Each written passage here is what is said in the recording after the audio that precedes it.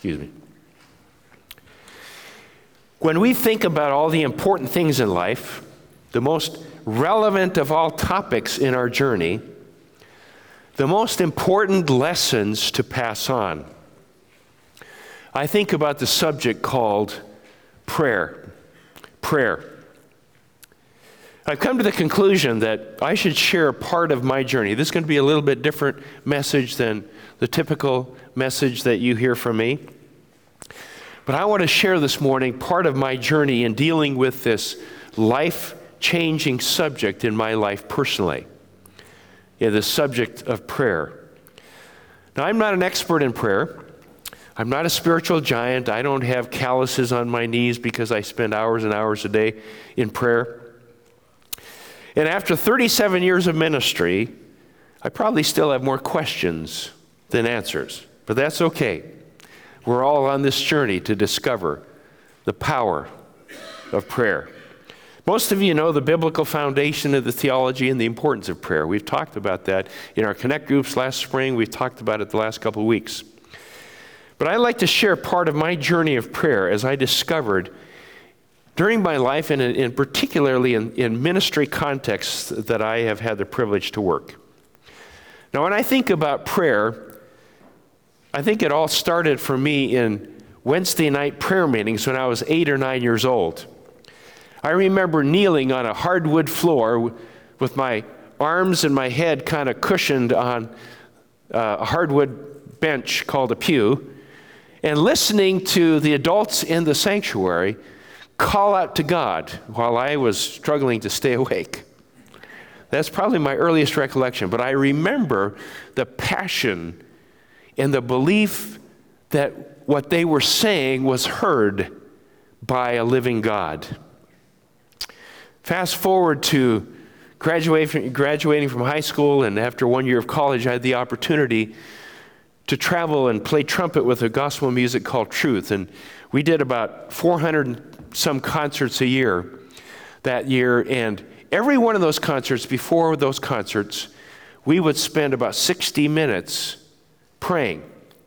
And our prayer was that somehow through the ministry of music, through the music and the message, people's lives would be transformed, that people would come to a new awareness of the reality of Jesus Christ, and they would give their hearts and lives to Jesus Christ.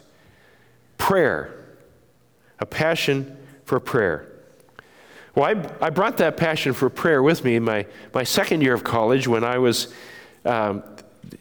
introduced to my first ministry position. I was the director of youth and music at a church, a local church where I was going to school in Grand Forks, North Dakota.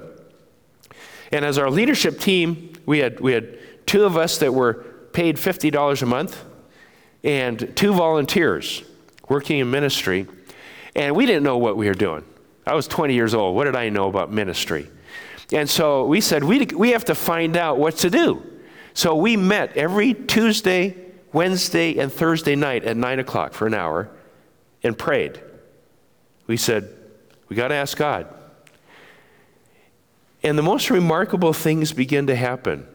The youth group grew from about 12 to about 50 kids.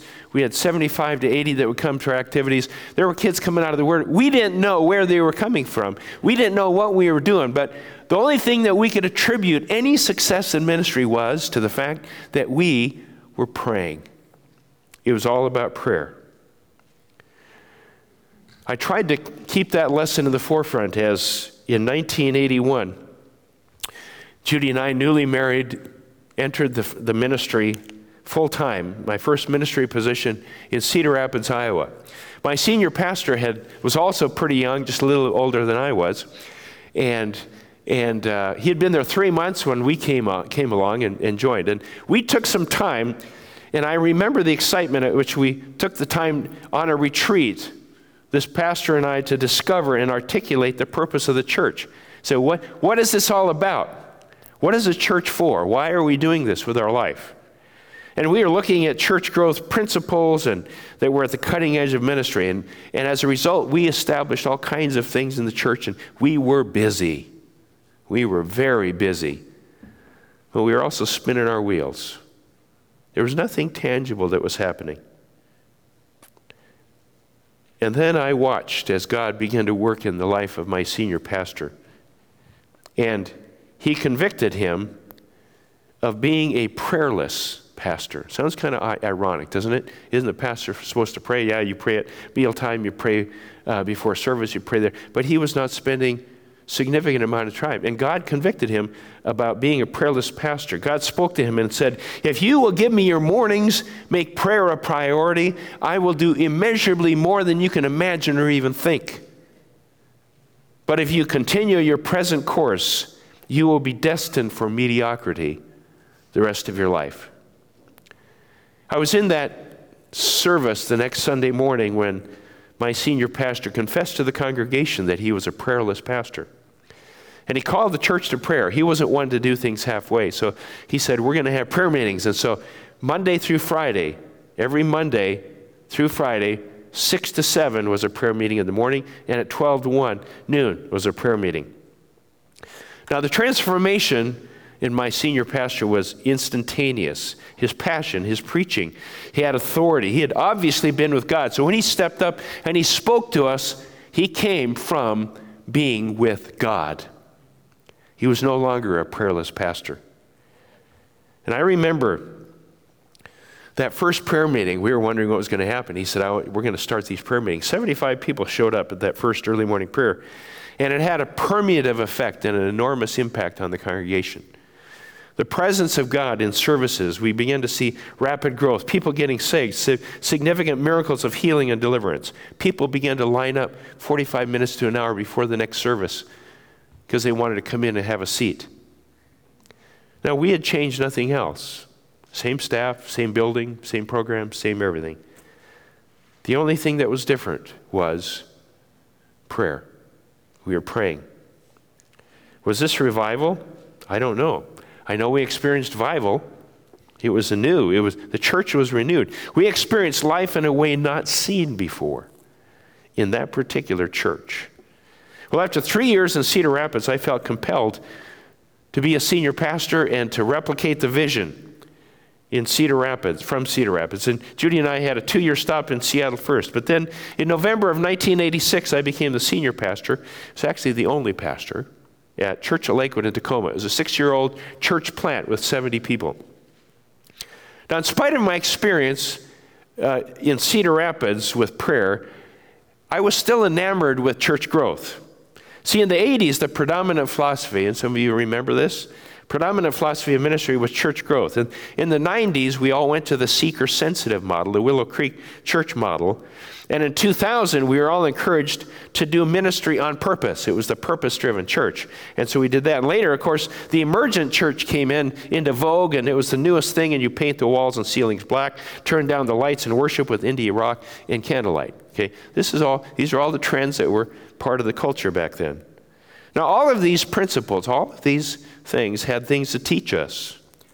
They had application to our ministry, but there's something about human nature that always leads us to methods so we can somehow plan and quantify and measure our success. Then, of course, you can take credit for the results. When we went down to Lakewood, something very providential happened. God allowed some circumstances to re-educate me as to the nature of the fight we were in. See, the battle is in the heavenlies. And on the first Saturday night before my first Sunday at Church of Lakewood, I was awakened between 3 and 4 a.m. with this incredible sense of evil and danger. And I don't know what your theology is. I grew up in Japan and as a son of missionaries, and we were exposed to this darkness and this evil presence of an entire country dominated by false religion and by the evil of satanic influence. And so there was this awareness that I grew up with of satanic influence and satanic power. Growing up around that, I grew in an awareness of something called spiritual warfare. And I don't know why it happened to me, but basically there was this sense of evil when it came into the room or was anywhere around. You can read about this in Ephesians 6. Well, as I woke up this morning at 3, I had this sense of evil and danger, this awareness, this fear. It was almost terror of this spiritual attack. And so I recognized it, jumped out of bed, walked through the house, and began to pray. And after about 5 minutes or so, the sense of evil dissipated, and there was peace. And so I went back to bed. The next Saturday, 3 a.m., the same time it happened again. The sense of evil and danger that was there. I thought, what are the chances? Again, I got up and prayed, and I countered the attack, and it left. The third Saturday night again, and the fourth, and I finally said, there's a pattern here, okay? Something's going on. I don't know what it is. Every Saturday night for 6 months, I was awakened at 3 a.m. with the presence of an evil something that was outside our house. The last time it happened, I got out of bed, something was very different. My level of fear and alarm went off the charts. I felt absolute terror as I walked through the home praying, and I was looking at and feeling that something was desperately wrong. Whatever this evil force or danger had been, it was like it was multiplied 100 times. I felt like this evil was going to come crashing through the front door or through our windows at any moment. I wondered, should I call 911? What do I say? I can't see anything. I just sense this evil presence coming at us. I walked around the house. I knelt and prayed in every area of the house. It wouldn't leave for over an hour. I called on the Lord. I pled the blood of Jesus. I quoted scriptures. Finally, after an hour and a half, suddenly, it was gone. And we had peace. I went back to bed in a cold sweat. And when I got up 30 minutes later, which was morning time, I told Judy what had happened, and I said to her, somebody is going to get saved today. Somebody's going to get saved today. We had had no conversions in the first 6 months. And sure enough, that morning, at the end of second service, I gave an invitation. And Rose Montez, a 30-something wife and mother, became our very first convert to Jesus Christ. One of many that would follow. Why this story? I was tempted to go back to church growth again. God knew that I needed to be reminded every Saturday night for 6 months. To be reminded that the battle was in the heavenlies and I had better pray. Every part of this earth is contested territory. It says Satan roams to and fro all over the earth. And if we're going to do anything in the spiritual realm, we must pray. 2 Corinthians 10, verses 3 through 5 says this. For though we live in the world, we do not wage war as the world does. The weapons we fight with are not the weapons of the world. On the contrary, they have divine power to demolish strongholds. We demolish arguments and every pretension that sets itself up against the knowledge of God, and we take captive every thought to make it obedient to Christ. 2 weeks later, God led me to preach on prayer and call the congregation to prayer. Their response was overwhelmingly positive. And we moved into a time of Monday through Friday, 6:30 a.m. prayer meetings. I had no idea what to expect, but 28 people came to that first meeting, and we had 20 to 30 that came every single morning. Immediately, didn't take long, we noticed a new life and vitality in our worship services. People began to experience what I talked about, the presence of the Lord. New people would enter the worship service, and as soon as worship would start, people would begin weeping because they sensed something different. During ministry time, part of our worship service, we invite people forward to be prayed for, just like we do here occasionally. And people would come forward, and our leadership would say, how can I pray for you? So, I came, I need Jesus. I need to receive Jesus. There wasn't a sermon preached. There wasn't an invitation given. It was God bringing people ready to make a commitment to follow Jesus Christ. We experienced a dramatic influx of visitors and rapid growth. We didn't know where they were coming from. And again, we were doing nothing different except praying. I shared this story in one earlier message about the fact that the church was about 1 mile from South Tacoma Way, and all up and down South Tacoma Way, there were exotic dance clubs, adult bookstores, and prostitutes plying their trade everywhere. And I had activists in my congregation who had engaged in the past in picketing adult establishments. They wanted to call attention to what was going on. And they asked me if I could help them get the picketing going again. These were well-meaning, sincere Christians who really wanted to make a difference. And my response to them was, if God leads you to picket, go do it. But I believe that God has called us not to picket. He's called us to prayer. To prayer. I said, we're going to pray. I said, we're going to pray for the exotic dancers. We're going to pray for the prostitutes. We're going to pray that somehow God cleans this area up. So pray we did. And over the next 12 months, 2 things happened. The first one, Pierce County Sheriff's Department started massive sweeps of prostitution in South Tacoma Way. And in 2 months, it was gone. Now, I'm sure we weren't the only people praying. But our people were very encouraged because they said, we prayed. Well, we tried to do picketing for 10 years, didn't do anything. But we prayed, and look what God did in 2 months. Then one Sunday, a couple with 2 young children came to the church. This is a part I shared with you before. I'd never seen them before. And they asked if they could come in to speak to me on Tuesday. And I'll never forget that Tuesday afternoon meeting as long as I live. They told me their story. She was an exotic dancer at one of the clubs in South Tacoma Way. And God began to speak to her and one of her fellow dancers.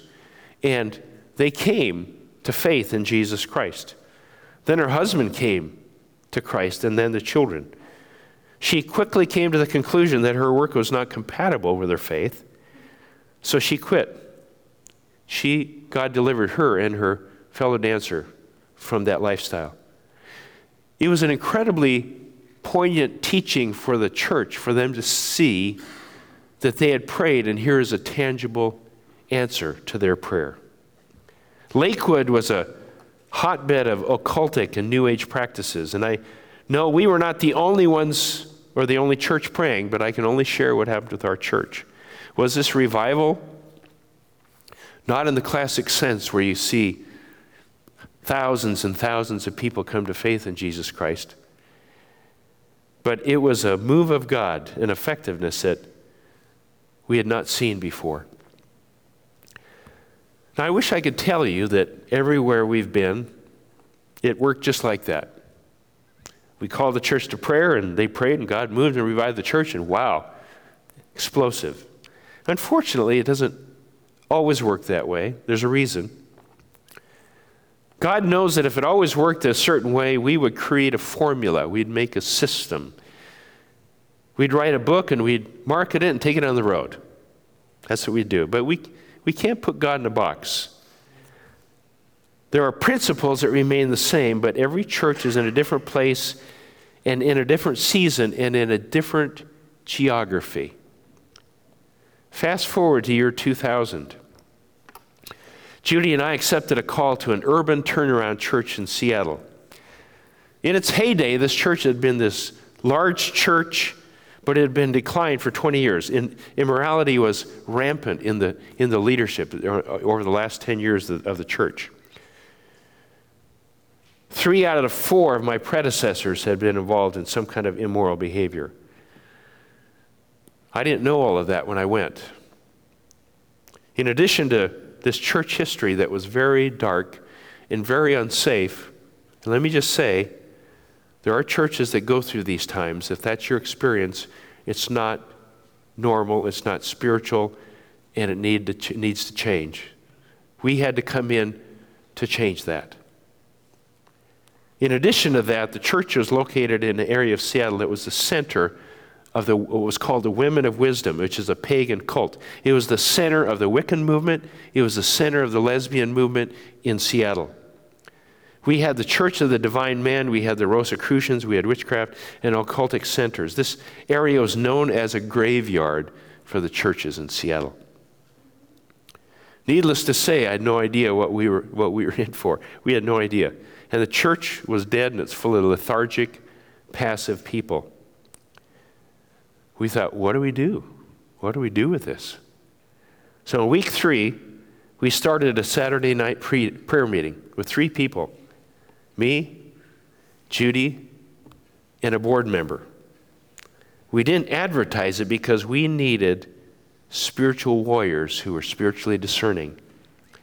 The darkness was thick. I'll never forget the first Saturday night prayer that we were in the sanctuary. This is a sanctuary of a church, and it felt like the demonic oppression could be cut. It was just dark, dark. Every Saturday night we prayed, the 3 of us met to intercede for the church. Then some college students from the Seattle Pacific University heard we were having a prayer meeting. They started coming and joining us, a couple of high school students. We finally had about 8 to 10, then 12, 13, 14 people would come on Saturday nights. Now, I wish we could say that after 2.5 years of Saturday night prayer, that heaven came down and we experienced revival, the church exploded. It didn't happen that way.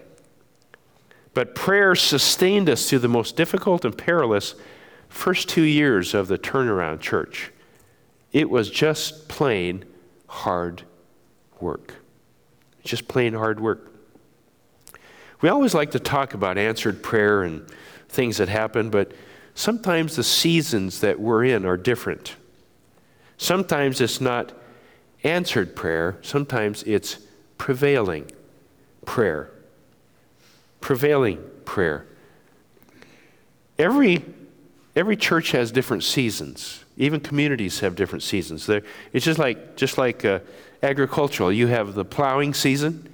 When you break up the hard pan, prepare it for the seed, there's the planting season when the seeds are planted. Then there's the harvest. We love harvest. And we'd love to have harvest without all the other stuff. I love harvest time. Give me harvest time. And God enabled us to experience harvest time in 2 particularly different ministry contexts, and we thought it was going to always be harvest time. It's not always that way. We were in plowing season. God said, I'm going to teach you a new season of prayer. And it was tough. It was tough.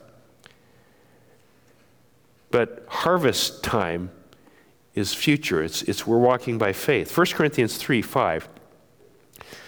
Paul writes this passage of Scripture. It says, the Lord has assigned to each his task.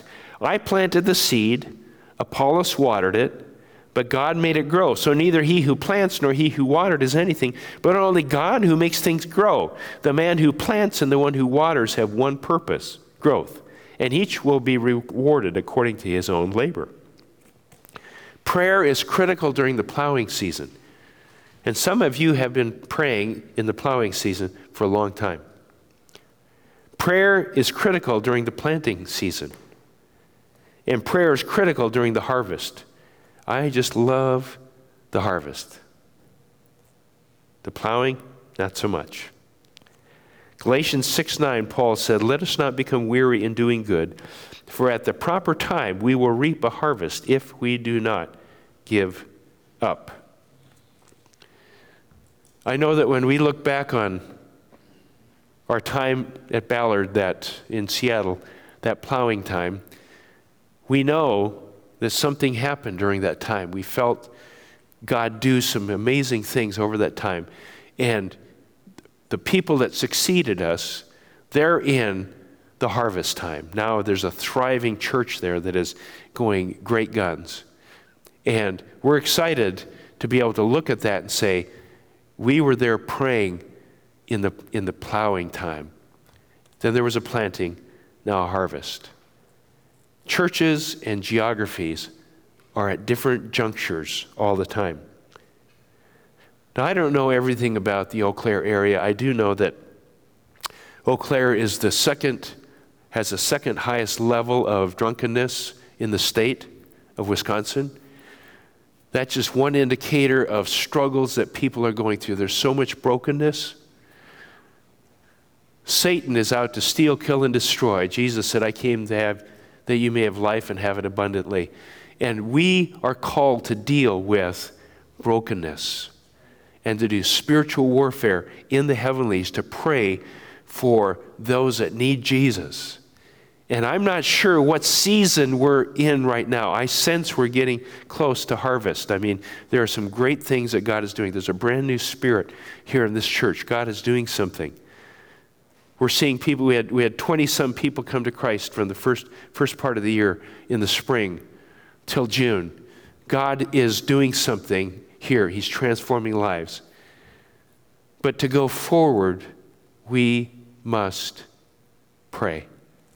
Now, I don't have the answer on exactly what that means. I don't have any direction to say we're going to do prayer this way or that way. But I know that God has called many here. Many people in this church have said, God is calling me. We're praying together as a couple in the mornings. God has called us to pray. Somebody said, I pray for you every Saturday night. Or somebody prays for the church at this time, whatever it is. But the work will be done in prayer. And I want to do something today. This is a little different too. Some of you say, I'm not sure how to pray, and my mind wanders, I go to sleep, whatever, It's just hard to concentrate. We've come across, and this is not original with me, we've come across something, actually it was being taught to our children, as well as a group of adults were doing this last spring. And we're just going to give you a tool this morning called prayer doodling. Prayer doodling. And I'm going to ask Nancy Olson if she'd come up and talk to us about that. She's going to share a little bit about it, and then she's going to actually do a whole seminar on a Monday night coming up. So, Nancy. Good morning. Last spring, our Connect group got into prayer doodling.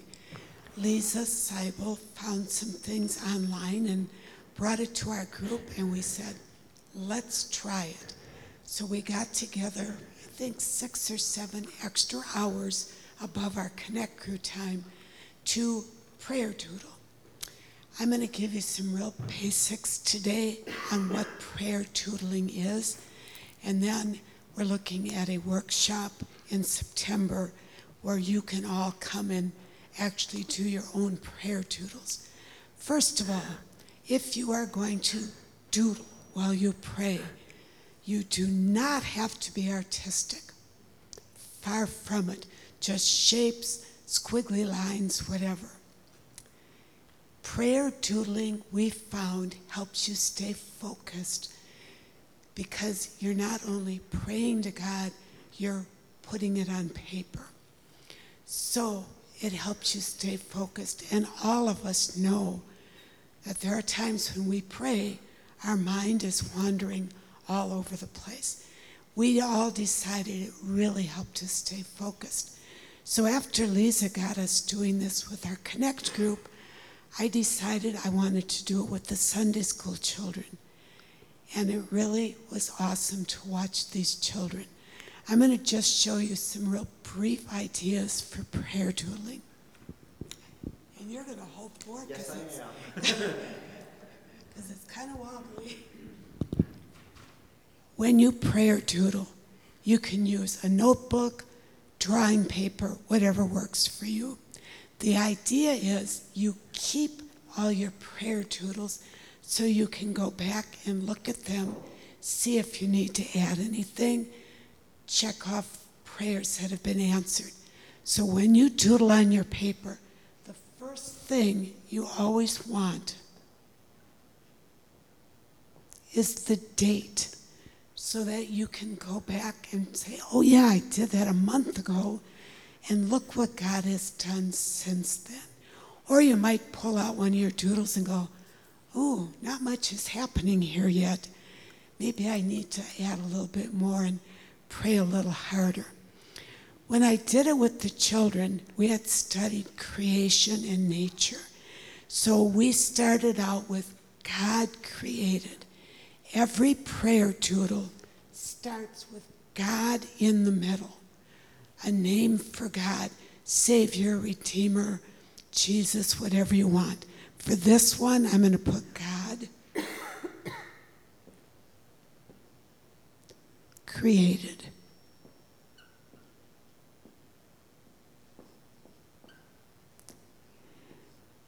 Now you can use lots of different colors. It's kind of fun to do different colors. I put a heart in the middle for God. You can do any kind of squiggly lines, designs, whatever. The thing is, as you're doing that, you are praying. So the kids all did their own, but we started out together with one, and we started out with trees.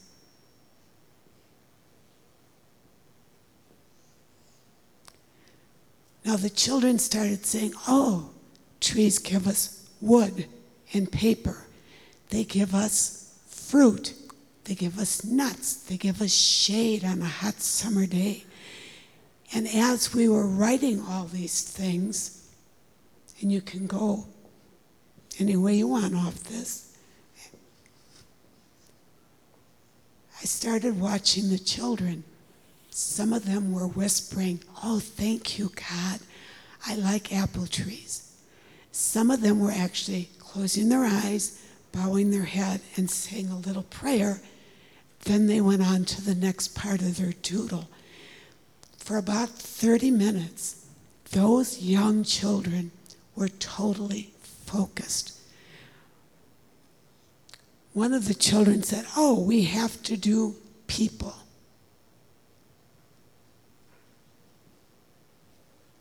And again, however you want to do it, they started adding mom, dad, brothers, sisters, friends. They had little arrows and squiggly lines coming all off their thing of people. And as they were doing it, they were praying. There was one girl that it almost brought tears to my eyes. She started praying for her parents and thanking God that she had wonderful parents. So the children did all kinds of things. We did water. We did the sun and the moon and the stars, the light of God. The important thing is to date it so you know when you did this. Always start with God in the middle, because everything stems from God and our prayers go back to God. When we do our workshop next month, we will have paper and markers for you. We'll give you handouts, and we'll give you a lot of ideas. You can do doodling for any type of prayer you can think of. A very personal prayer for the church, for our pastors, prayers of thanksgiving, prayers of repentance. But it's you and God. God is the focus. Thank you.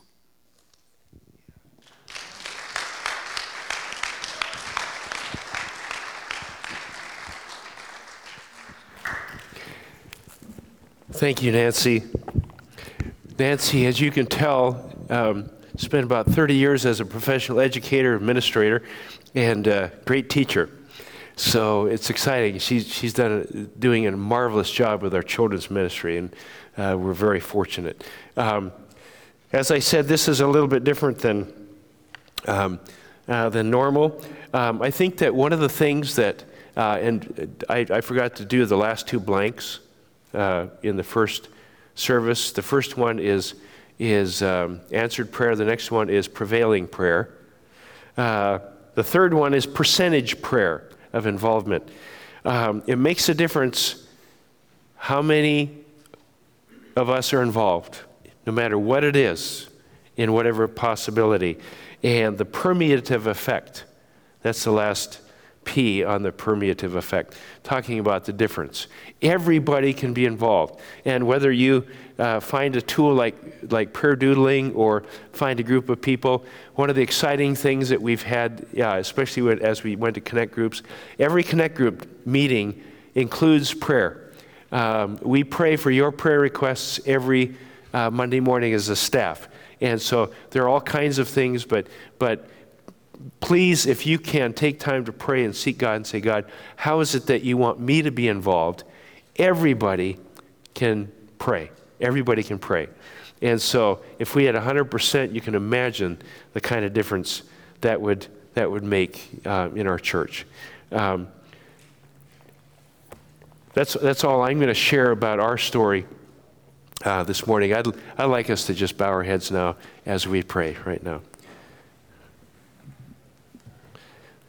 Father, we thank you that you are a God who hears prayer and answers prayer. And I pray, Lord Jesus, that you would envision us how to pray and in what season we're in and what to expect. God, build in us expectancy.